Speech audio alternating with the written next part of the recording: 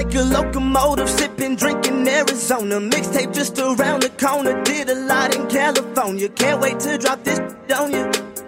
Yeah, they gon' have fun with that. Smash like Songam, and my songs gon' break through like a running back. Hello and welcome to the podcast that is always up to speed with Formula One. My name is Mark Hamilton, and now joining me today, my friend, my neighbor, my colleague, my frenemy, Mr. Mark Daly. And that can mean only one thing, that this is the first interview series podcast of the calendar year 2023. And this is an interview I'm super excited to bring you.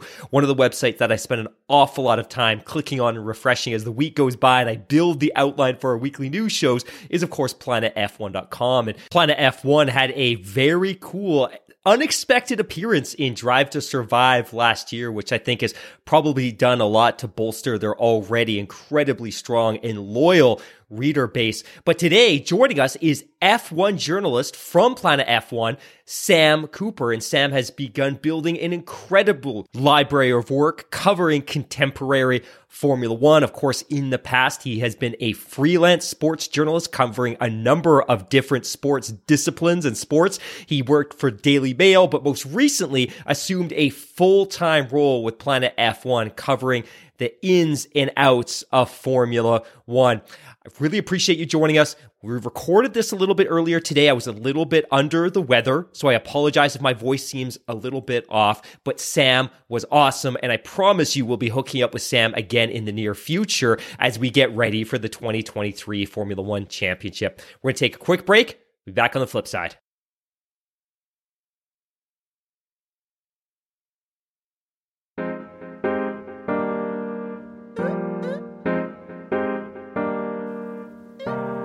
Hello and welcome back to the podcast that is always up to speed with Formula One. Like I said before the break, we are incredibly excited to be joined today by Mr. Sam Cooper. Mr. Sam Cooper, my friend, the myth, the legend, thank you so much for joining us. How the heck are you? I'm very good, thanks. Yeah, how are you? I'm doing fantastic. You know, we sit here, it is currently the beginning of January, on the precipice of the 2023 Formula One season, but I want to kind of cut to the chase. My friend, how would you introduce yourself to our audience, and what would you want people to know about you? Oh, good question. Well, to start off with the easy stuff, I'm an F1 journalist. I work for a site called planetf1.com, so you can imagine what we cover, F1. We do a lot of stuff. We obviously do the race and stuff like that, but I think the stuff that I'm really interested in has always been like features and interviews. So that's something that I've always sort of tried to strive for, like who can we talk to? So just an example of this last week, I spoke to a guy who's trying to start his own F1 team. So that was an interesting chat. So yeah, that's sort of like what interests me about the sport. Is I love the racing, obviously, but I want to know about the people who are involved with it, because that's always where the interesting stories lie. I love that. When and how did F1 originally intersect with your life? What drew you into the sport and kept you invested? And did you or do you follow any other sports currently? That's a good question. Obviously, growing up in Britain, like Lewis Hamilton was a massive, just everywhere. You heard about him even if you weren't an F1 fan. I think I started to properly pay attention, like I'm going to say like early 2010. So when that Red Bull team and Sebastian Vettel started to like properly kick off, I think that's when I started to pay more attention than I did as a young child. And then, I think from then on, that was just, I fell in love with it really. Like the last few years, like I think as everyone has, like Drive to Survive is maybe even more interested because you start to learn a bit more about these drivers. And like, yeah, I think that's just where sort of what hooked me in. And like, yeah, I found myself suddenly writing about it. And then here I am now. In terms of other sport, I'm pretty universal. Like I love, well, football or soccer, depending what you call it. I love cricket as well, which is a very English thing. And I just like, it's hard to find a sport I don't like. I mean, I'm happy to watch anything really. When then, and you kind of talked a little bit off the top that you work for Planet F1 and the type of writing that you prefer or like to do or you enjoy doing. But when did you decide that writing and journalism was something that you maybe wanted to pursue as a career? And where and how did you get started? Okay, right. This is a very long story, but I basically started, something I've always wanted to do. Like ever since I was a young kid. I think as soon as I realised I wasn't good enough to play sport, like the next best option was to write about sport. So I set up my own blog actually about Barcelona Football Club, weirdly, because that was something like I was massively passionate about at that time. And that was sort of when I was in like 16, 17 years old. And I did that just like every it's pretty much every day. Like, it seems mad now. I was writing stories about Barcelona, which I've probably struggled to do these days. But yeah, and then I got to uni and I became the sport editor of the uni newspaper. So that was another way, because I lived in Manchester, so it was like a perfect place for sports. So like I had the two massive football clubs, and obviously of course. surrounded by football. So like I was just writing about that. I got to interview a few people involved with that, and then from there I came back. So I grew up in a place called Devon, which is like a very small county on the, if you imagine England, that little shoe kind of bit at the side, that's where I lived. So I went back to there and I got a job at a local newspaper. So like I was covering real sport. And I think my favorite part was, I used to have to interview the managers, and obviously it was very low level. So they weren't full-time professionals. They weren't getting paid for it. So I'd ring them up like during the week, and they'd be doing like a milk round or delivering newspapers or whatever they do. Like, so they're like, so I've got to put this through the door one set. And then you're asking them, how did the game go? Like, it was a very surreal moment, that very Sunday league. But, so I did that for a few years, sort of cut my teeth, as it were, really. Sort of like, it's hard because you get no information. You have to sort of find it. So, and then I got a job called with Business Insider, actually. So like, I started to write for their sports team. That's sort of when I first began. So while I was doing the other sport, so a lot of the sport I was doing was football, naturally, because it's the biggest sport in England.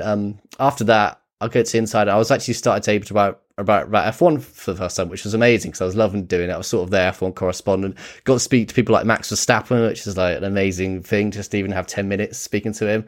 And then, yeah, from there, I did that for a bit, and then I worked for a bit longer, keep doing it. And then start of 2022, so last year, I started to freelance for Planet F1. So I did a little bit on the side. And then from May, I've been full-time, and it's been enjoyable ever since. So yeah, it's been a great almost year now, and it's going to, hopefully 2023 is going to be even more exciting. That's such a cool story. Question for you, and it's a tricky question because it's something that I have felt for a very long time, and our listeners know I feel this way, but it feels to me as though the F1 media, or at least a very specific pocket of the F1 media, typically those that are credentialed by the FIA and those that travel with the sport and are kind of part of the circus, the F1 media, like I said, the select few credentialed by the FIA, have come under or came under intense scrutiny by fans of the sport following the conclusion of the 2021 campaign, due to the belief that in the months that followed at Abu Dhabi, that they were not challenging the outcome enough. What are some of the important stories that you believe? Because, and I like that you said this off the top, that, you know what, writing about current stories is really cool, but doing in-depth features and stories and investigations, that's what you're really passionate about.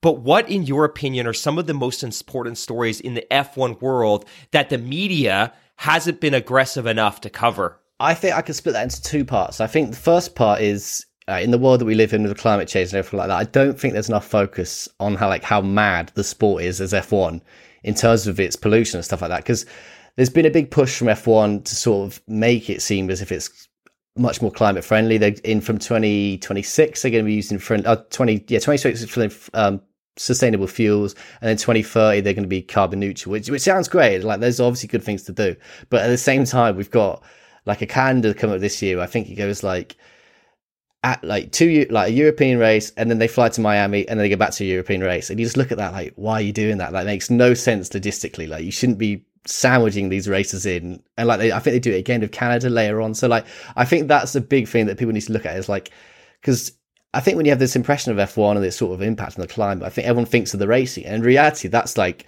nothing. That's like absolutely fine, because these cars are ridiculously emission free and stuff like that. But the reality is that the cost of freight and like traveling these massive, like you call it a circus on, that's absolutely a great way to describe it. And getting that from country to country, I think as viewers, we sort of take that as accepted. Like, okay, here's all these paddocks, here's all these pit lanes, they're all fine, they're all there. And the next time they're there again. So it's sort of like, hang about, how does that all get over there? Like, it's a ridiculous amount of freight that goes across, and stuff like that is just obviously going to start polluting the planet and stuff like that. So I think that's the one thing I'd focus on. And also, I think it's to be more of a focus on where they're racing. Like, I think we saw with the World Cup, there was a massive focus on Qatar, obviously, because of what's happened in the build-up to the World Cup. And there was a real good focus from the media on making sure that the issues are understood and like, this is why it's happening. But I think F1 sort of gets a free pass in my mind. Like, everyone was annoyed that the Qatar World Cup was on, and that was a month, and yet F1 signed a 10-year deal to race at Qatar. And like, there's other places on the calendar with just as bad human rights record. And I think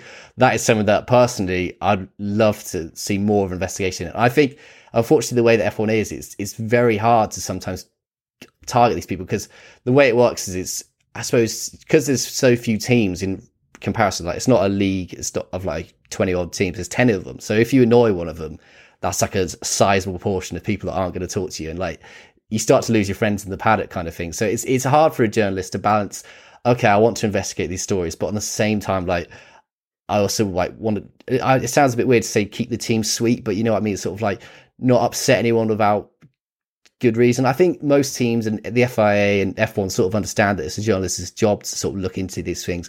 And I like to think a lot of the time they do. I think Abu Dhabi was a particular case that a lot of the media were like, well, we don't know what's happened either. Like, and I think when they asked the FIA, they were sort of like batting him away for a while, saying, we'll look into it. And then by the time they did look into it, it sort of died down. No one really cared anymore. I think the season was about to start. So, but yeah, it's a tricky one to investigate these kind of stories, because you sort of cut yourself off from the rest of the paddock if you go too hard. But like I said, I think they are important things that should be discussed more, for sure. That's such an interesting point. And I didn't say this off the top, but my co-host, Mark Daly, and I used to both be credentialed members of the media covering Major League Soccer over here in North America. And he and I were having a conversation the other day after we'd recorded a podcast. I was just like, man, like when you got your credentials and I got my credentials each year to cover the sport, we got the credentials under the understanding that we were going to go hard at the team and the coach and the players every day,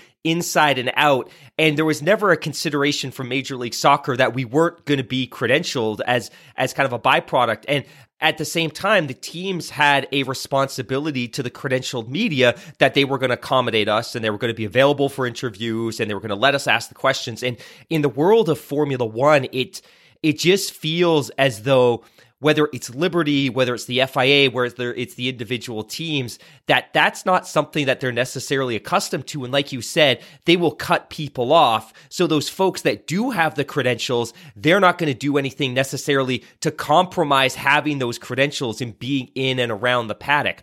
My next question is this. F1 has always had something of a dark underbelly, whether it's tobacco, recently crypto, questionable sponsors, Spygate, Crashgate, etc. And many of the sports PR disasters have actually been self-inflicted.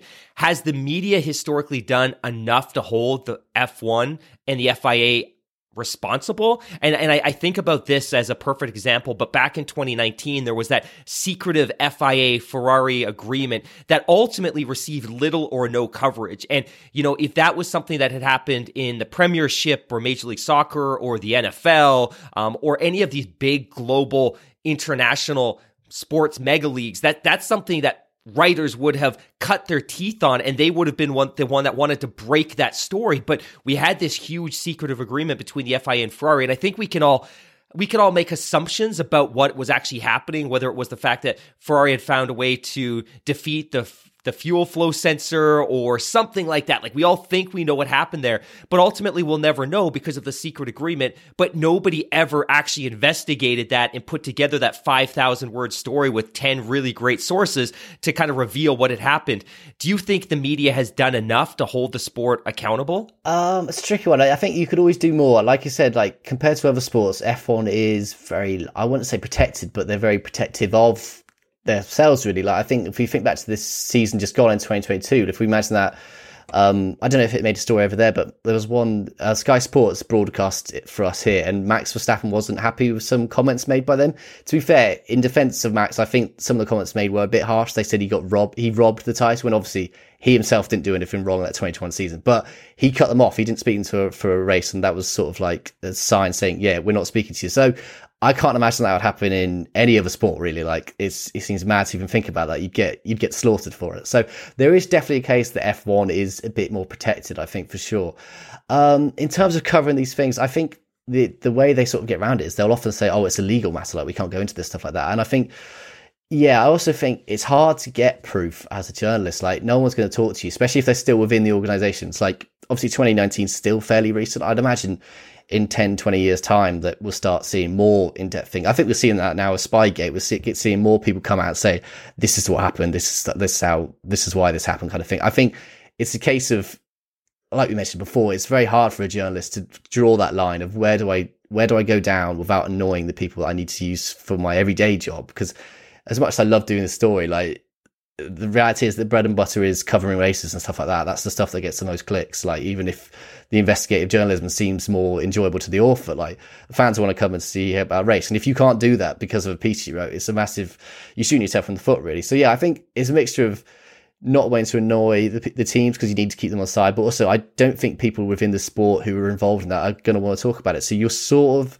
using a lot of guesswork, and you've got to be very careful that you don't like libel yourself or defame anyone by saying these wrong facts, because that's another way to immediately end your journalism career. So yeah, I always think there could be more, but I appreciate for journalists, it's a very hard line to walk, really. What are some of the things that you think the F1 media does do well? And obviously on the show, we're hugely critical of the press, and it's challenging, I think, because we sometimes look to the Sky Sports crew to provide some significant criticism. And over here, for instance, the National Basketball Association is broadcast by ESPN and TNT, but they are at the same time hugely critical of the teams, the players, and the sports.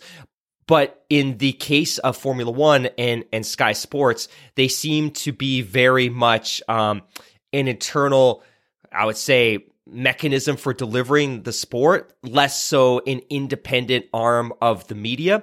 But what are some things that you honestly believe that the F1 media does do well in the spirit of giving them some credit?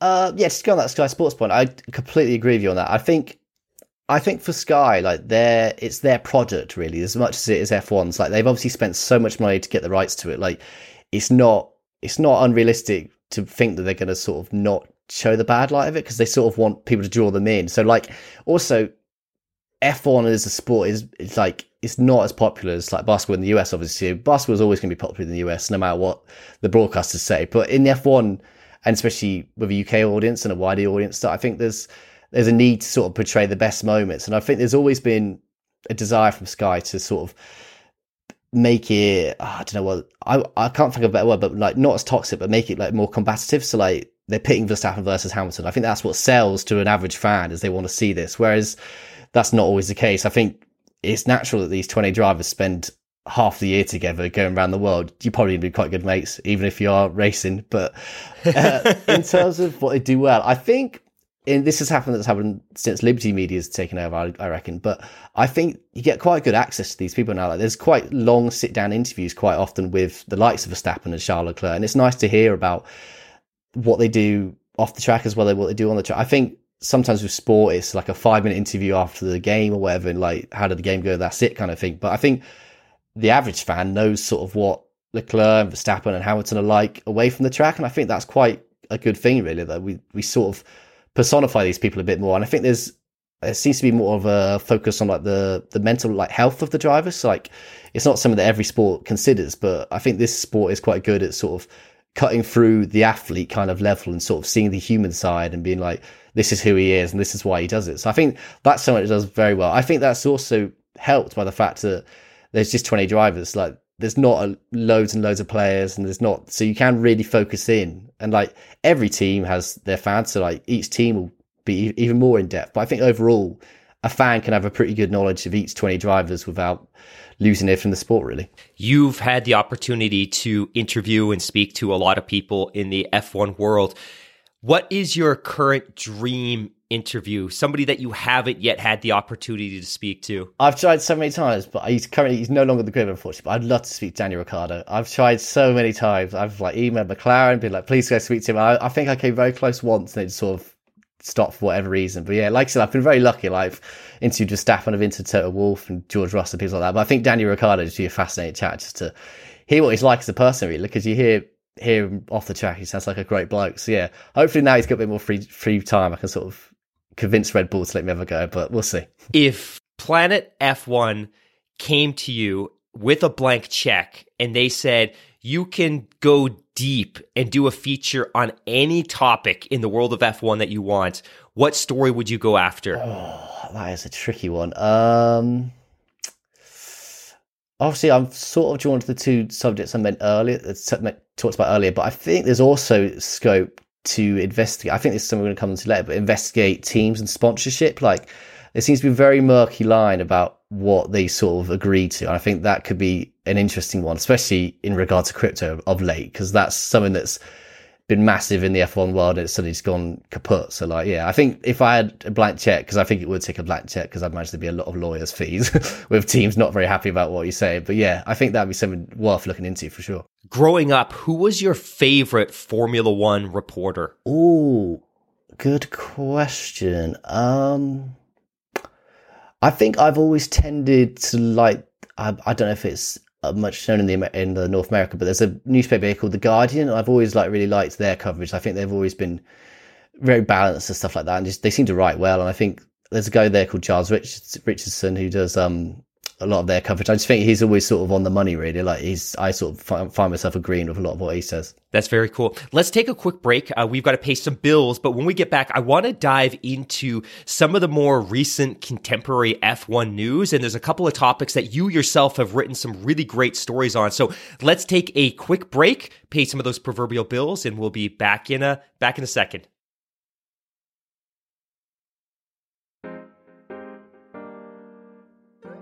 Welcome back to the podcast that is always up to speed with Formula One. My name is Mark Hamilton. Not joining me today, my friend, my neighbor, my frenemy, Mr. Mark Daly, and that is because this is a continuation of our interview series, and I am incredibly excited that Mr. Sam Cooper of Planet F1 fame is joining us. We have been doing a dissection of the F1 media as a whole. We've been talking about his background, how he got into writing, the type of things he likes to write about, but now I want to jump into some more pressing, contemporary, kind of recent F1 stories. And my friend, you recently wrote about F1's quote-unquote great American gamble and the fact that post-acquisition Liberty Media was most excited about expansion in the US and China. I have a couple of questions. What has Liberty Media done that has enabled the massive and ongoing expansion of Formula One in the US? And what does it need to do to sustain this? And then secondly, China was seen as an equally big financial opportunity for the sport. Of course, COVID obviously derailed this, but do you believe Liberty Media still anticipates a financial windfall from China in the future, especially as it begins to reopen to the world? So maybe we start with that question about the US. What has Liberty done well there, and are they done? What do they need to do to sustain the growth that they've experienced there in the last 3 years? Yeah, this is something I absolutely love. Like, I'm fascinated by the way this has really taken shape in the last 2 years, and like especially since Liberty's come in, it's been clear that it was the US and China. Obviously, we'll talk about China in a bit, but COVID largely squashed that before it got going. But yeah, the US expansion has been mad, really. I mean, you'll be able to speak of it more than I have because you live in that side of the world. But I think for me, there's been two key areas. I think the access is so much better than it was during Bernie Ecclestone. I think Bernie Ecclestone did a lot of good and bad things for the sport. I think everyone's got his opinion of him, but I think the one part he never really embraced was social media, which is fair enough. I mean, he's in his 90s now. He was a different generation. Like, he's not going to do that. So I think before Liberty took over, like any time there was any kind of clip of F1, it was immediately like copyright struck down, get off Twitter and you're banned kind of thing. So like fans who didn't watch the races or didn't really get involved never really saw any clips. So like to them, it was quite boring. Like they're not going to sit down and watch a full race if you don't know who or what's happening really. I think that, and then I think also, so the fact that you can now see more coverage in like short clips, so like maybe an overtake or a contentious moment, I think that's really helped bring in new fans who can see this like, oh, here's one exciting moment, I'm going to watch that because that looks interesting. But the second thing, I think this is probably the main thing, is from the outside looking in, it seems like a lot of American sporting culture is sort of more focused on like the individual, whereas in European, I think they sort of focus on the team. So I think an example I wrote during one of the pieces I wrote was, it's not the Patriots win the Super Bowl, it's Tom Brady wins the Super Bowl kind of thing. So there's always that focus, whereas in the European, it tends to be team above player kind of thing. So like it'll always be the team listed first. So like it's very rare. I think maybe it's happened a bit more in recent years. There's sort of been that shift more towards the individual, but I think for American culture, they sort of want that person to latch on to and like to say like, oh, he's our guy kind of thing. So I think what they did that was smart was, and I spoke to the chief marketing officer of the Las Vegas Grand Prix, but she used to work for Formula One in general before that. And they were saying that there was a real goal to sort of make the drivers more recognizable, like make them actual figures. Because I think F1 is hard to make it recognizable, because obviously it's the one sport when people have got helmets on, well, full helmets at least, so you can't see their face. They're sat in a car, you can see, all you can see is above their shoulders upwards, so you're not going to know who each ones are. And like, I can totally understand if you just switch on a race on the weekend, it's going to look so boring because it's going to be like these 20 cars going around a circle. Like, why is this interesting? I don't care about this. But I think if you learn the narratives, and I think this is where Drive to Survive in particular has been very good, even if there is some criticism that it's not always entirely accurate, but it's accurate enough that it sort of paints a fair enough reflection that you start to learn who these people are. So you're like, okay, so he used to race for that team, so now he wants to beat that team. And I think that's what connects the average person to F1, is sort of learning these storylines, being like, okay, they're doing this because of this, they did this, and they used to race this, and he doesn't like him. And sort of once you learn that, it's much more interesting. So when you flick on a race of the weekend, you see, like, I don't know, Ricciardo being overtaken by Red Bull, you'd be like, oh, he used to race for them. Was it a mistake that he left, kind of thing? So, like, I think these storylines just make it more interesting and make it more accessible to not just American fans, but every fan. Like, as soon as you know more about the people. And I think the good thing about Formula One is they've got a lot of, like, personal people in it, like, especially Ricciardo, as I mentioned earlier. Like, the fact that him and, like, Lewis Hamilton are appearing on American late night talk shows is, like, mad. Like, 20 years ago, that just wouldn't have happened. Maybe Michael Schumacher might have made it because he's a huge name, but that just seems bizarre that they're on there. And they're not just talking about F1, they're talking about their life and what they do and stuff like that. And I think it's helped. There's a current crop of, like, very, like, interesting people who, like, are in it. And I think, so that was like the early years. And I think that was sort of them setting the stones, laying out their stall of, like, this is what we want to do. This is why we're going to do it. And I think especially this year, it's sort of like, to me at least, it feels a bit like a victory lap, really. Like, they've got the 3 races. So again, when I spoke to the person from the Las Vegas Grand Prix, there was always the goal to get a race on the East Coast, which they obviously got with Miami, a race in, like, sort of Central America, which has always been COTA, and then this final race in Vegas. So there was always a goal to get sort of a West Coast race on. So the fact they've got 3 of them in a year, which seems mad. Like, I think it's only ever happened twice in Formula One's history. I think it with Italy and the US, which shows you how rarely this happens. And the fact that it's come from Italy, which is perhaps arguably the home of F1, especially Ferrari. But yeah, I think it's just this year is sort of like their victory lap because they're getting all these viewing figures. And I think the big sign that it's proving popular is not just the viewing figures, because it's easy to click on a race on the weekend and just watch it or have it on in the background, but the fact that every session of every day is getting sold out, and, like, they're big stands in the US, like, they're not tiny little cramped old European races, they're huge stands, and they're getting sold out every day, even for, like, FP1, which is boring. Like, it's just cars getting ready for the weekend, but still people are there and they're loving it. Like, I think that really shows that this has become a popular sport, and someone is as likely to recognize Lewis Hamilton, maybe not as Tom Brady, but, like, as a popular sports person. Like, they know who he is, and, like, they know he races Mercedes. So I think that has been, like, a massive thing. And I think that's sort of also moving to the subject a little bit, but sort of that explains why someone like Andretti really wants to get involved now, because they see this opportunity to become, like, America's team, like, and really get, I know Haas class themselves as an American team, but they largely operate out of UK and Italy as well. But I think Andretti want to get in now, and I think that's why General Motors have come on board as well, because they want to get this team and be like, look, we're America's team, you can root for us and we'll, like, represent you, kind of thing. So I think, yeah, it's been a massive concerted effort that's happened over the space of 6-7 years now. So, like, I think this is the year they sort of, like, the fruits of the labor have come to fruition, really. A lot of folks that are newer to Formula One, especially from the US, may not realize this, but obviously we exited Indy after 2007, and the US Grand Prix reemerged on the 2012 calendar. We were still in the V8 era. Lewis won the first race, but by 2015, the Formula One race in Austin was very much a political hot potato because they couldn't give away tickets to the race. And furthermore, the race organizers were receiving huge subsidies from this local government and from the state of Texas. And it seemed at one point, if you flash back to 2014, 2015, that race probably wasn't long for this world. And now you look at the fact that the race organizers are investing huge amounts of money building additional grandstands to support the demand that they have for tickets. And I think we have every reason to expect that COTA will smash attendance records once again this year, despite the fact that there are 3 races in the US. And oftentimes I think that we have to look at the races in the US as really being 4. Like, yes, there's 3 races in the US, but really there's 4 races in North America, because Montreal does a great job of supporting Formula One. They're a great big event city, but a ton of their fans get drawn out of Massachusetts and Connecticut and New York City and some of the surrounding states. So really, it's less about the fact that there's 3 races in the US, but really 4 in North America, and 5 if you want to include Mexico City.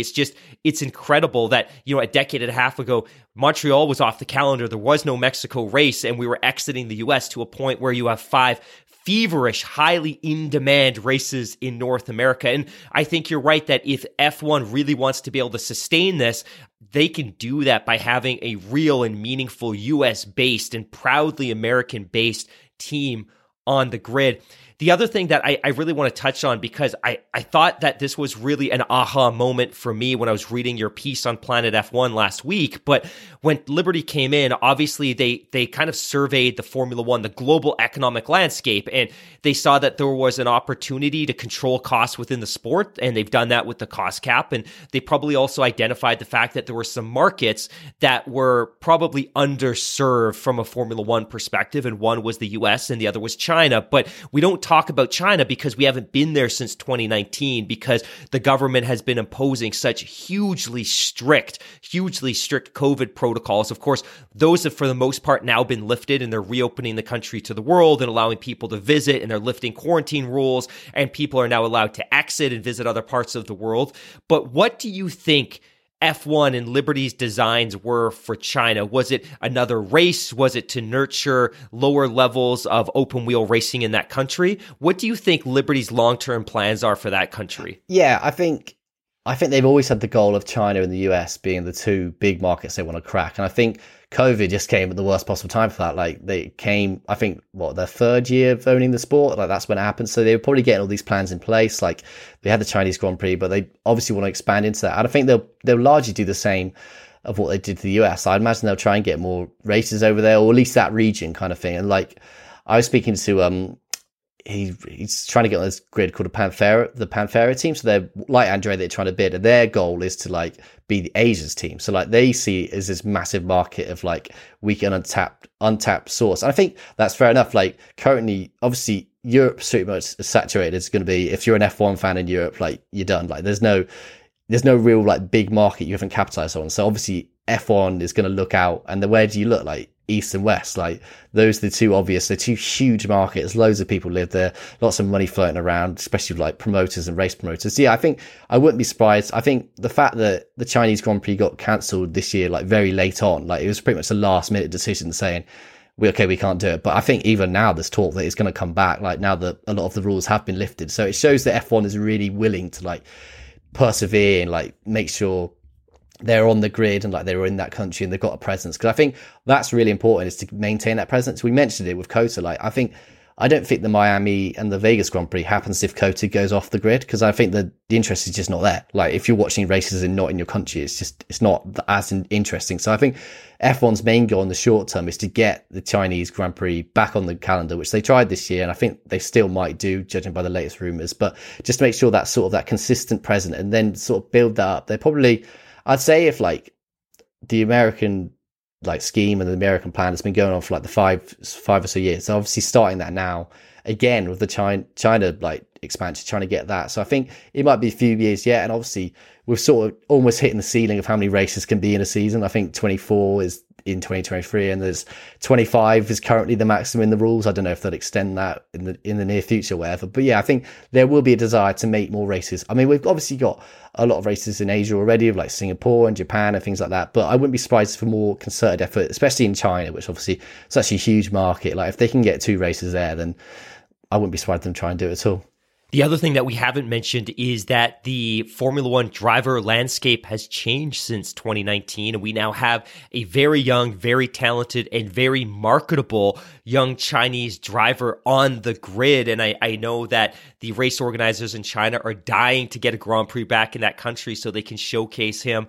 How big do you think that will be for China, that they now have a Chinese-born driver on the grid racing and representing that country? Oh, it's huge. I think it's huge for any country. Like, there's one thing being interested in the sport, but if like if you have no representation in it, it's hard to get that attached. And I think especially for the Chinese promoters, like they'd love to use Joe and say like, look, here's a guy doing well, here's a guy in a driver representing us. Like for sure, his presence is massive. Like I think he's obviously had a lot of backing. I think as Antonio Giovinazzi said when he got booted out of the race seat, I think he said that money talks, but unfortunately it does. Like he's a massive figure, he's good at driving, like he's going to come with all this sponsorship, he's going to get this new market involved, so yeah, naturally he's going to get picked. It's a bit race on the seat, and he seems to currently have the talent to back it up. I mean, he had a difficult 22, like a lot of reliability problems, and he got absolutely destroyed by Bottas, but Bottas is obviously a massive career veteran, he knows what he's doing. So I think this year could be a big year for him, and like obviously that's a hugely exciting team as well, of like Audi coming in, so they'll have their own plans, whether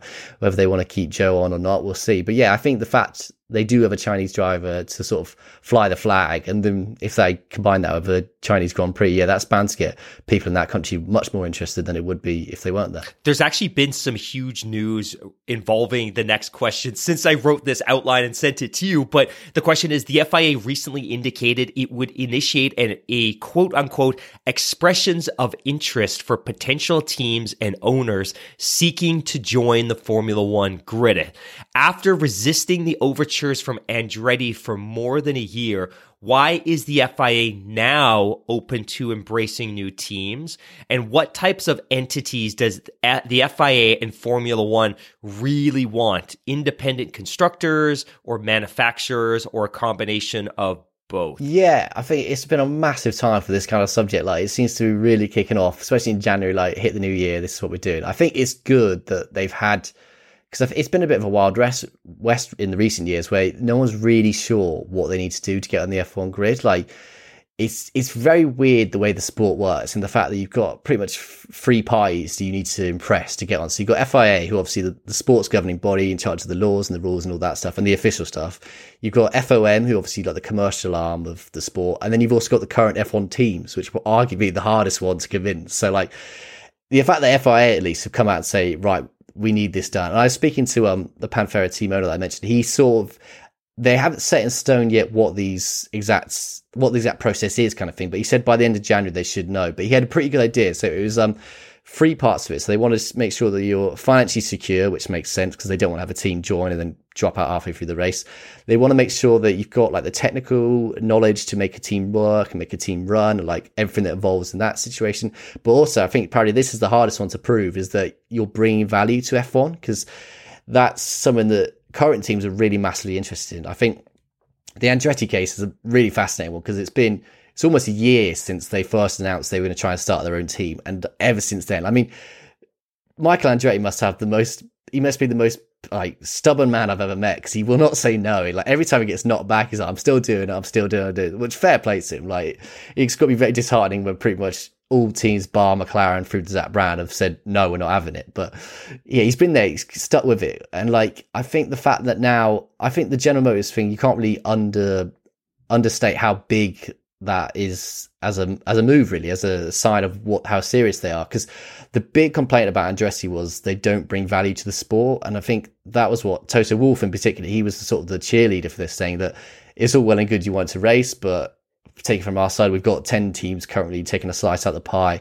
Why are we going to give another slice to another team when they're not going to add to it? But I think the fact now that they have General Motors in there, it's a huge brand. I think it was the 6th biggest car company in the world. Like to have them behind you and to really sort of sell that idea that you're America's team, you can expand in the American market, which is a huge market to get involved. I think that's been crucial to getting the FIA around the table, really. And I think it's interesting listening to the Andretti bid, like, and the way they've been talking about it. It seems like currently they've got the FIA support, but that's only one half of the challenge, really. They've now got to go to F1 and the FOM and sort of convince them. And I think that's going to be the harder part. I mean, from the outside looking in, it seems mad that they're not on the grid. Like they seem to have done everything now, especially with GM behind them. It seems like it's going to be very hard not to say you deserve it. Because if you think, what do they bring to F1? Okay, they've got this massive manufacturer behind them.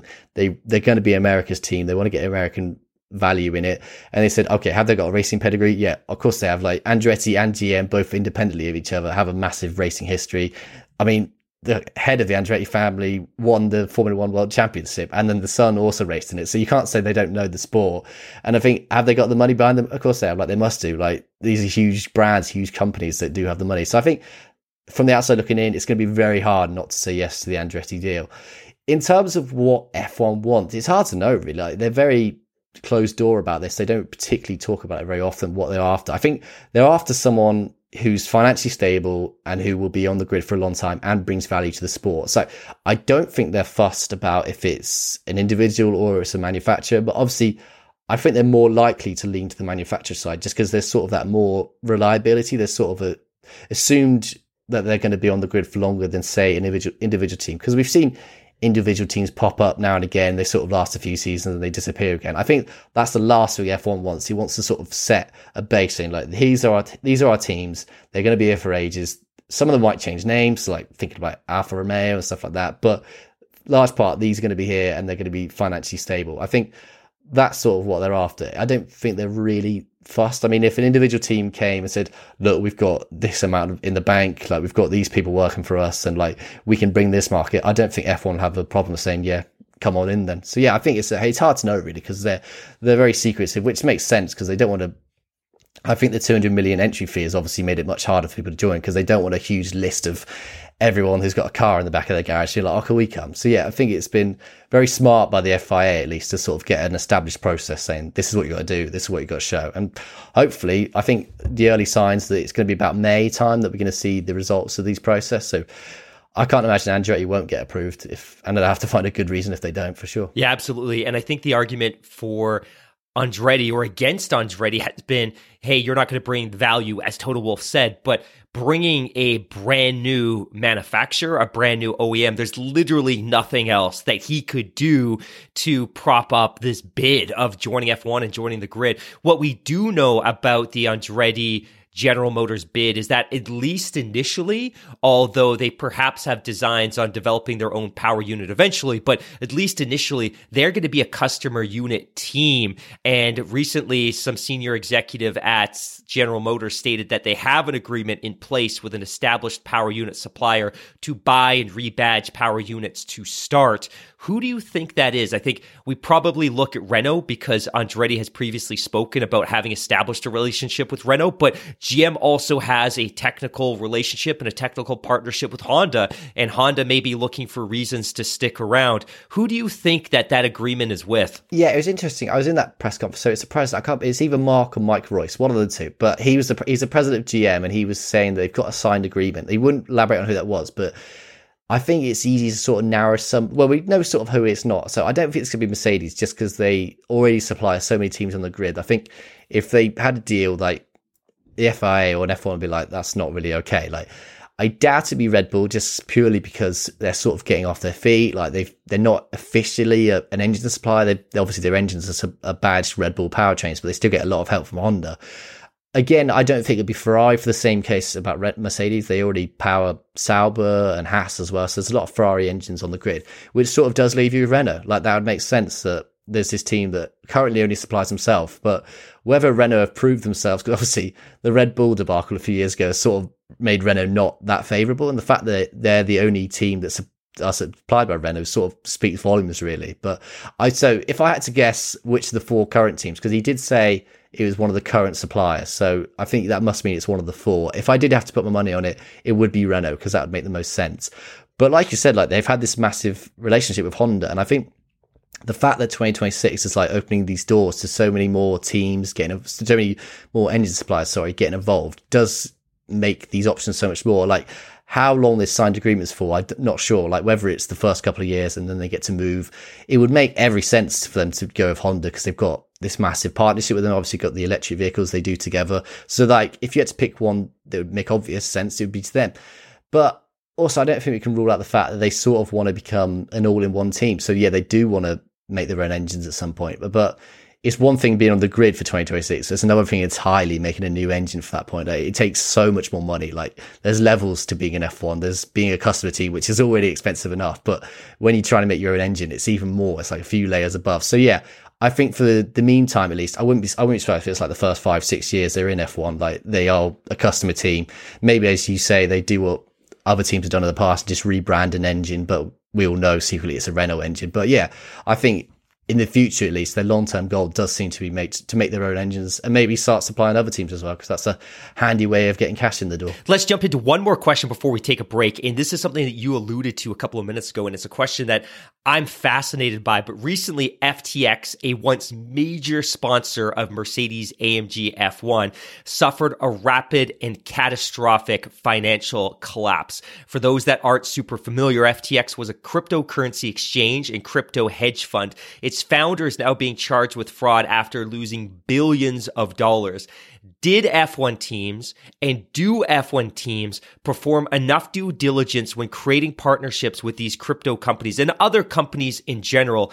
As of last September, for instance, 80% of F1 teams on the grid had a crypto partner, and F1 themselves had a $100 million deal with Crypto.com. Yeah, I think probably the big question at the time really is like these teams. I think it was only Williams who didn't have some kind of crypto sponsor, and I think personally, I don't think F1 teams do enough at all. Really, like they do probably do due diligence in terms of their company and their finances and making sure the deals they're getting up front and they've been paid in full. But I think they must take more responsibility on what they're putting on their car, because they've got such a captive audience. Like people see their brands they sponsor, and you put in your name on it. So I think fans have every right to look at that brand and think, okay, this is a trustworthy brand. It's on the Mercedes car. Like, I love Mercedes. I'm a big fan of Lewis Hamilton, whatever. Like, of course, like I'm going to think FTX is a good and safe place to be.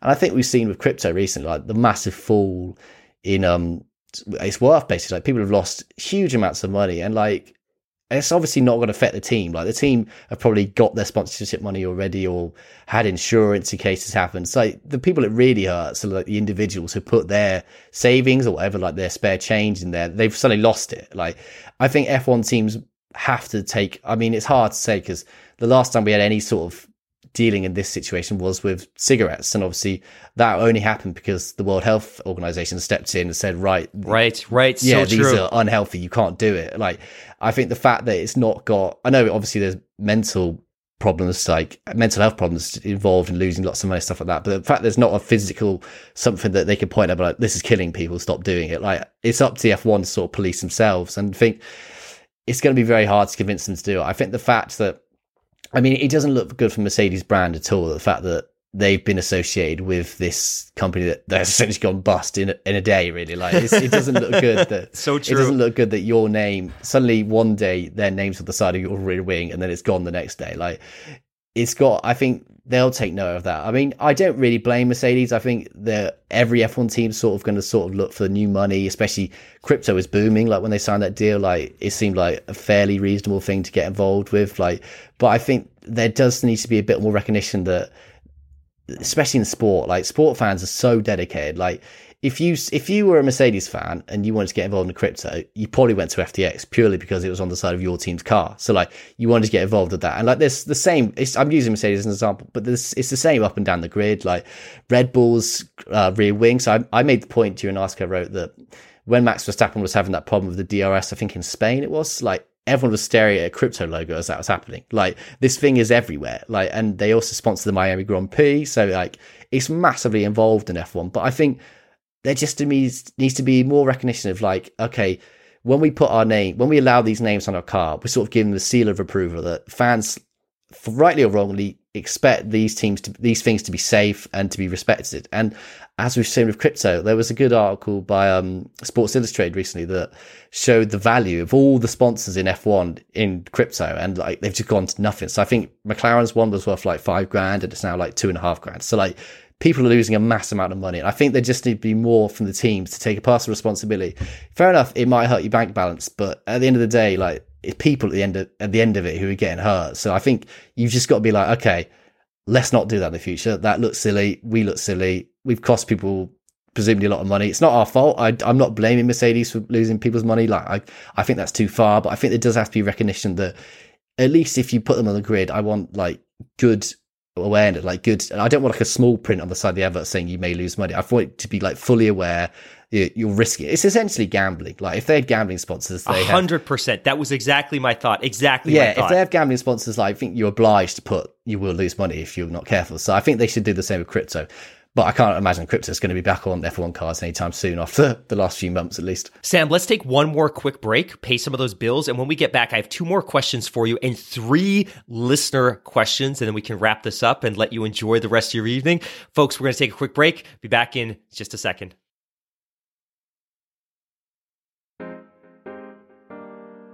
Welcome back to the podcast that is always up to speed with Formula One. My name is Mark Hamilton, and not joining me today, my friend, my colleague, my frenemy, my neighbor, Mr. Mark Daly. And that's because I have a much more interesting co-host today. Joining me once again is Mr. Sam Cooper of PlanetF1.com.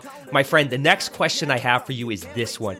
Mattia Binotto effectively jumped from Ferrari before he was pushed.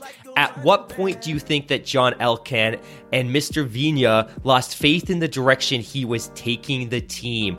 And when do you think Ferrari leadership proactively began pursuing a new team principle? And finally, does this move by Ferrari set them back or propel them forwards in their chase for 1 or 2 championships? I love talking about Ferrari. They're the most fascinating team because they operate in a completely different way to everyone else. Sometimes it's like, why on earth have you done that? Like, it's such a madhouse. And I think the season last year was incredible. Like, some of the decisions they made, I think there's no team quite like them. They're so stubborn in the way they work, which is fair enough because they're Ferrari. But there's no team that has the pressure of a whole country being on your back. Like, I can't imagine what they must feel like when they open the newspaper on a Monday morning, having made a mistake, and like they're getting slaughtered by the Italian press. But in terms of when they lost faith in Binotto, I think Binotto's sort of become the scapegoat. I think a lot of the problems of Ferrari just weren't his problem. Like, he didn't cause them. I think if we look back at Ferrari's issues, I think there was 2 main departments where they fell down, was reliability and strategy. And like, fair enough, he's the big boss, he oversees both of them, but he's not the one in Monaco telling Charles Leclerc to pit at the wrong time. Like, he's relying on his strategists who are studying all the data to know that it's not a good time to pit, and they're just not doing it. They're time and time again, they're just proving themselves inadequate, especially compared to Red Bull. Red Bull like got fantastic strategists. Like, they know what they're doing. They've got A, B, C, D, E plan ready to go. And I think poor Charles Leclerc must be tearing his hair out during a race where like that engineer comes on, I can't remember his name, but it's got such an identifiable voice, and it's like, we're going to plan D, and you're like, how are we on D? It's like lap 3. Like, what's happened? Like, the fact that they've gone through these things. So I don't think the problem was with the team principal. I think he's unfortunately the face of it, so he had to go. Like you said, he resigned technically, but I think he was going to get pushed out the door if he didn't. And he's a very proud man. I've got like massive respect for him because he's been for Ferrari for ages. So like, it wasn't an easy decision for him to step down. And overall, I think he did quite a good job at Ferrari. He's oversaw, like, it wasn't his fault the 2020 car was terrible, and he sort of steered the team through that. He's got Charles Leclerc to be one of the best drivers on the grid. So I think he was just a fool guy, unfortunately. Like, that's just the way Ferrari works. And it's just a fascinating place. Like, the decisions seem to come out of thin air at times. In terms of when they lost faith in him, it's hard to know, really, because I think even with like 4 or 5 races to go, the leadership was saying they were behind Binotto. So whether they were saying one thing and then saying another behind closed doors remains to be seen, or whether they did get to the end of the season, they'd be like, right, let's have a change kind of thing.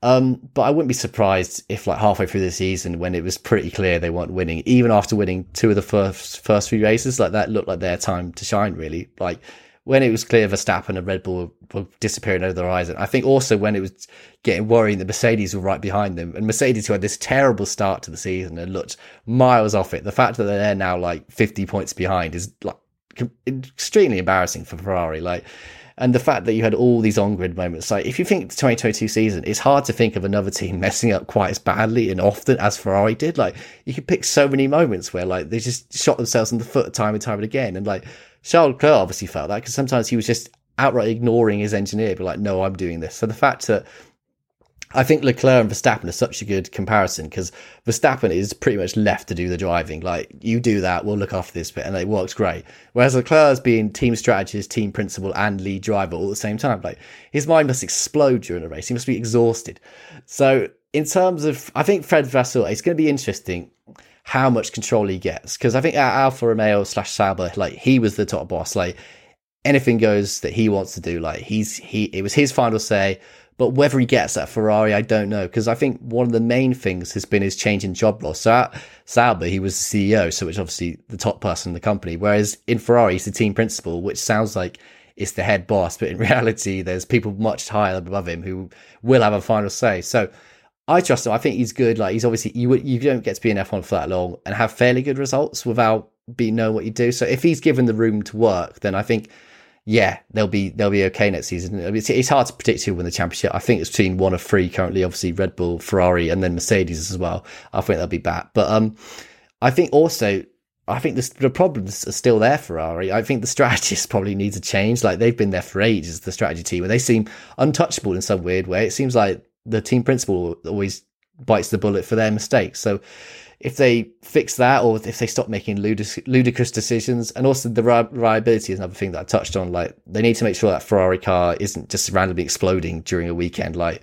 it needs to be one of the best cars. It needs to be like Red Bull and Mercedes. I know Red Bull had the issues early on in the 22 seasons, but after Imola, it was just completely fixed. So if you want a chance for a title, like, you have to be near perfect in every single race. And like, can they do it? We'll see. Like, I think it's a huge year for them, really. Like, 2022 was good because they came back a long way up the grid from where they used to be, but it still felt like a disappointment for how it actually turned out. And I think they've got everything in place to succeed. They've got a really quick car. They've got two good drivers, and now they've got a good team principal. Like, in theory, everything should work, but it's Ferrari, so who knows what's going to happen.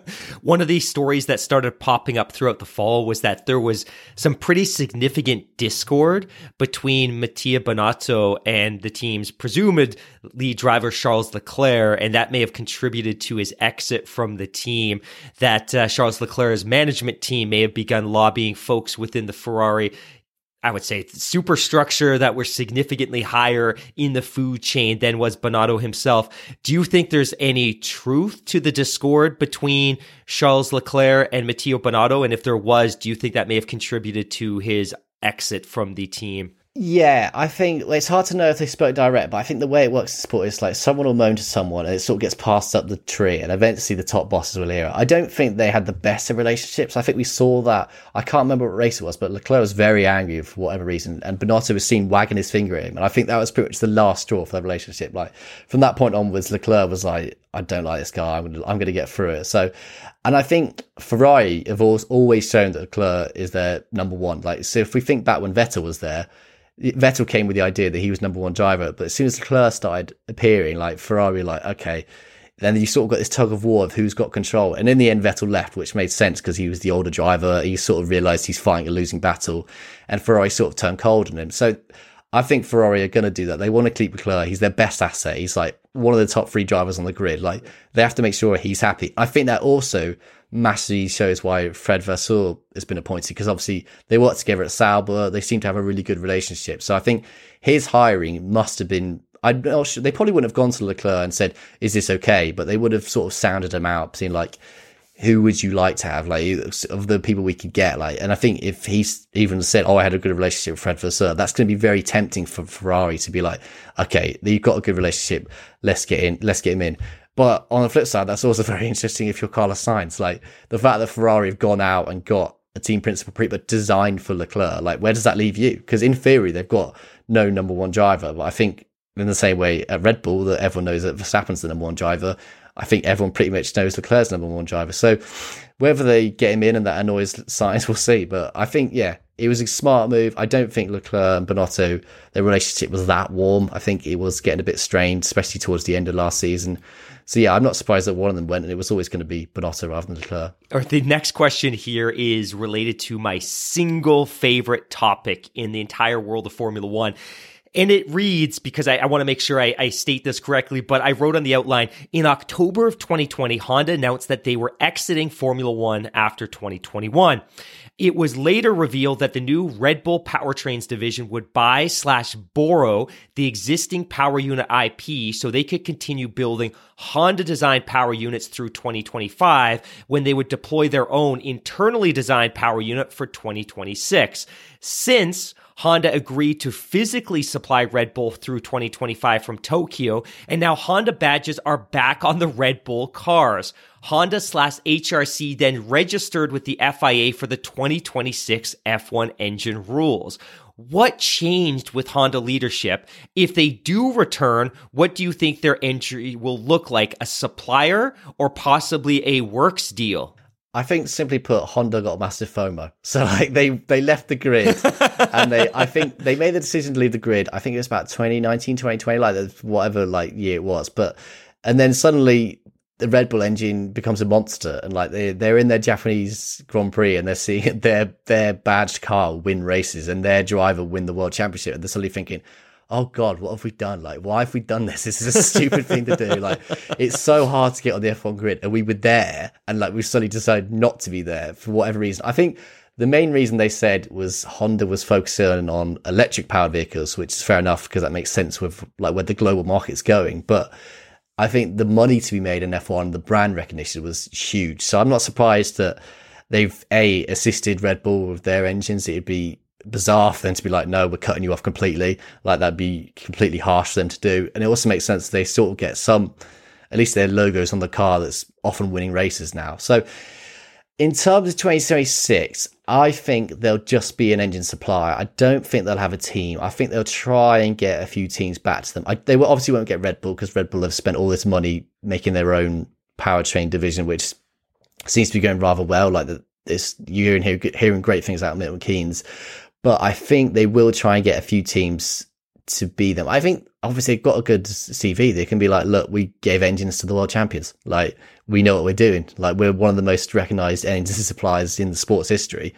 We know what we're doing. And if you're a company arriving at the sport, are you going to go with Audi or are you going to go with Honda? So obviously Audi are a huge company themselves, but they don't have a pedigree in F1, whereas Honda do. So like, you might be more tempted. So yeah, I can't see them put a works team on the grid. I don't think they're ready for that step, but I can see them definitely being an engine supplier at least in 2026. Before we wrap this up and let you enjoy the rest of your evening, we have some listener questions. And the first one comes from Layla in Riyadh. And her question is, how does the FIA intend to possibly govern how drivers express themselves on and off the grid? Where do you think this mandate to restrict political, religious, etc. expression came from? Is this the FIA's doing or something that was pushed for by the teams and Liberty Media? To answer the first question, it beats me how they're going to police that. That is incredibly hard to police. I think it's not something that's well known, but like, I think Pierre Gasly before every race does a prayer. And like, I think also Sergio Perez has like the Virgin Mary in his car. So like, do they count as religious symbols? So they banned? Like, it's an incredibly hard thing to police, because I think you can't specify, like, it's got to be a blanket ban. You can't say, oh, you could do that, but you can't do that. Like, it's going to be incredibly hard to police. I've written about this before, but I think it's no surprise that it's come at the same time that Sebastian Vettel's left the sport. Because I think if you think of the big, I'll say big mouths, the big voices in F1, it was Vettel and it was Hamilton. So one of them's gone. Hamilton's now going to fight this battle on his own. I don't think there's anyone that's going to be stepping up in Vettel's place to talk about these issues. So it makes sense that, right, we do it now. Like, he's gone, like Vettel's gone, he's out of the picture. Let's do it. In terms of where it's come from, I think it has to be race promoters and some of the countries that F1 races in. Like, there's obviously such strict rules, and like, they don't want to have a driver rocking up to their track and having like an anti-government message or anti-whatever the government policies are. So I think there will be pressure on the FIA from the race promoters, really, like saying, we don't want religious things. We don't want like political statements. So like, yeah, I think FIA have like massively dug themselves into a hole. Like, how do you police that? It seems like such a hard thing to differentiate. And like, you sort of get into the realms of like freedom of expression, really. Like, these drivers are allowed to express themselves. Like, they're human beings. Like, they can talk about what they want, like, regardless of what country they're in. So it's very hard, and it's just like a complete mess. So like, I think it's made it uncomfortable for the drivers at the end of the day, because they're sort of now finding themselves being used as like political pawns, which obviously they were to an extent anyway. But for someone like Pierre Gasly, who's doing a prayer before he gets in a car that goes 200 miles an hour, that seems perfectly reasonable. But now it's become a big talking point because suddenly you're not actually religious acts anymore. So yeah, I think it's impossible to police. It shouldn't have been done anyway, and like, good luck to them trying to police it, really. Sarah asks, last year the W Series championship was was cut short due to a lack of funding. Why doesn't Liberty just buy W Series? It would be a great look for them, and clearly they have the funds, given that they've launched the F1 Academy for women in late 2022. Another question that I have no idea why they didn't do that. Like, it was like, particularly like, I'll say like grotesque, like towards the end of last season when like F1 was enjoying, I think they were posting profits of huge margins. And on the flip side, you've got W Series, which is just struggling to even put on races. Like it was such a contrasting image that how much money's floating around in one and how much money's not floating around the other. Like, I think the F1 Academy thing is a good idea. Like, I think that's a good way to get more women, especially involved in the sport. And like, yeah, because I think they're on such a. I've been lucky enough to speak to Jamie Chadwick a few times. She's one of the best women drivers, and like her experience came much later than boys do, because boys start go-karting when they're like 6-7 years old. I think Max was doing it, he was about 4. So like they start so much early. So like, women are always like massively trying to play catch up. So if this can help in that way, that's a good thing. But like the listener said, like I don't know why they didn't. Fair enough that they don't want to buy it, but like at least give them some support, make it like an F1 supported competition. It's a good thing to have women racing. Like it looks good for the sport. It's just another thing for watchers. But if you think of a race weekend, fans get treated to another race, like regardless of who it is, they want to see it. Like it makes sense to do it, and it won't be a huge amount in the money. Like obviously to us, it seems like loads, like millions of dollars is loads of money, but to F1, it's like a small drop in the ocean. Like they've got enough in the bank to support these series, which are important. Like the fact that Jamie Chadwick's now gone off to IndyCar instead of competing in the W Series is telling. Like she wants to go somewhere she knows she's going to race all year. So like she's sort of moved further away from the F1 landscape. But yeah, I think it just made no sense that F1 didn't help out in some way at least. And I hope, like, I really hope the F1 Academy works out great and like they get the next generation of women drivers come through and we sort of see them make the break into F4 and then F3 and up the ladder and eventually hopefully to F1. But yeah,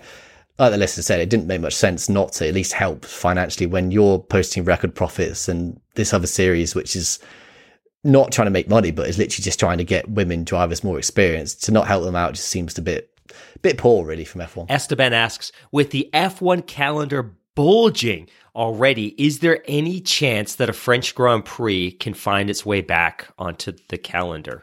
In a short term, no, I don't think it will. I think France isn't that interested. I think to get back on the calendar, like we've seen this, like with Spa, we've seen it with Monaco, like F1 is demanding more and more money to get race circuits on the grid, which makes sense because they've got countries that are offering huge amounts. So they're obviously going to want to do more races over there. So places like France, which is a good track, but it's not like a historic track. It's not like Silverstone or Monaco. Like that was obviously going to fall by the wayside. I think the fact that Spa came close to not being on this calendar this year is like a huge sign. Like that's one of like, I think if you ask any racing driver who's raced in F1 which track it is, like they're going to say Monaco, they're going to say Monza, they're going to say Silverstone, they're going to say Spa. Like those are the tracks that everyone loves. They think it's iconic. It should be on there. So the fact that that's struggling to keep its place, I mean, I don't think in the best of intentions, like, in the best of any world, is like France is going to get back, unfortunately, like not for a long time, even though there's 2 French drivers, there's a French team, like you'd think there'd be every support for it in the country, but I just don't think there's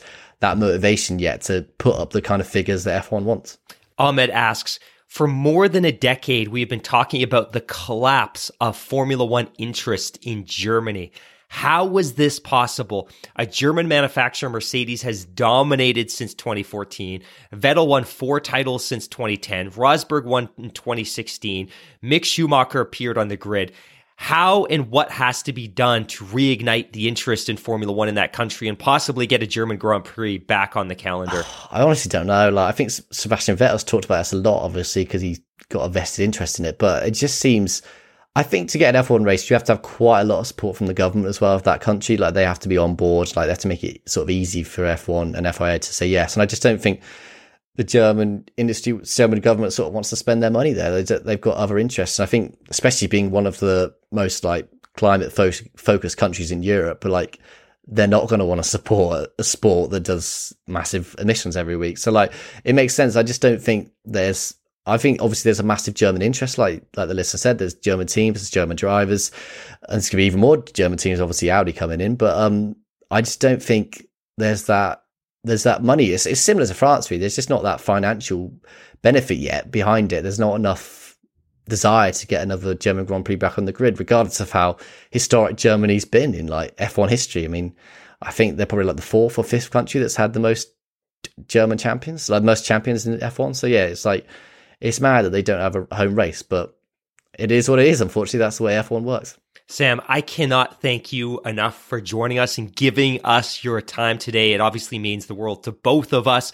My friend, where can people follow you on social media, and where can they check out and stay in tune with your latest work? So on social media, I'm Sam Cooper _ on Twitter, and then on Instagram, I'm Sam Cooper F1. So as these car launches come out, I'm hoping to go to some car launches, so put a lot of images on my social media and stuff like that, so that's a good place to check me out. And then in terms of my writing, it's largely for Planet F1, so planetf1.com, and all the writers are good there. So if you don't see my name, feel free to click on it. But yeah, we're all quite good on there. So yeah, that's where you can find me. My friend, thank you so much for joining us. For everyone listening at home, you can of course follow us on Twitter at Scuderia F1 Pod. If you enjoy the show, if you like what you're listening to and you listen on Spotify, if you can give us a rating, that would be fantastic. And if you listen on Apple Podcasts, a rating and a review means the world to all of us. If you're listening on Monday, Tuesday, Wednesday, just a reminder that we'll be back on Friday with our latest news show. We are inching ever closer to the season, and we have tons of coverage coming up over the next couple of weeks and months. Thanks so much. Bye for now. Gon' have fun with that. Smash like Songam, and my song's gon' break through like a running back.